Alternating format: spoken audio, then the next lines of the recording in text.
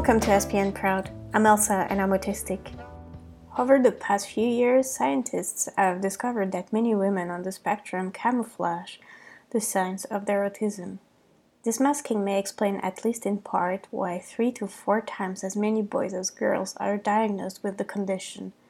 It might also account for why girls diagnosed young tend to show severe traits, and highly intelligent girls are often diagnosed late. Men on the spectrum also camouflage, researchers have found, but not as commonly as women. Nearly everyone makes small adjustments to fit in better or conform to social norms, but camouflaging calls for constant and elaborate effort.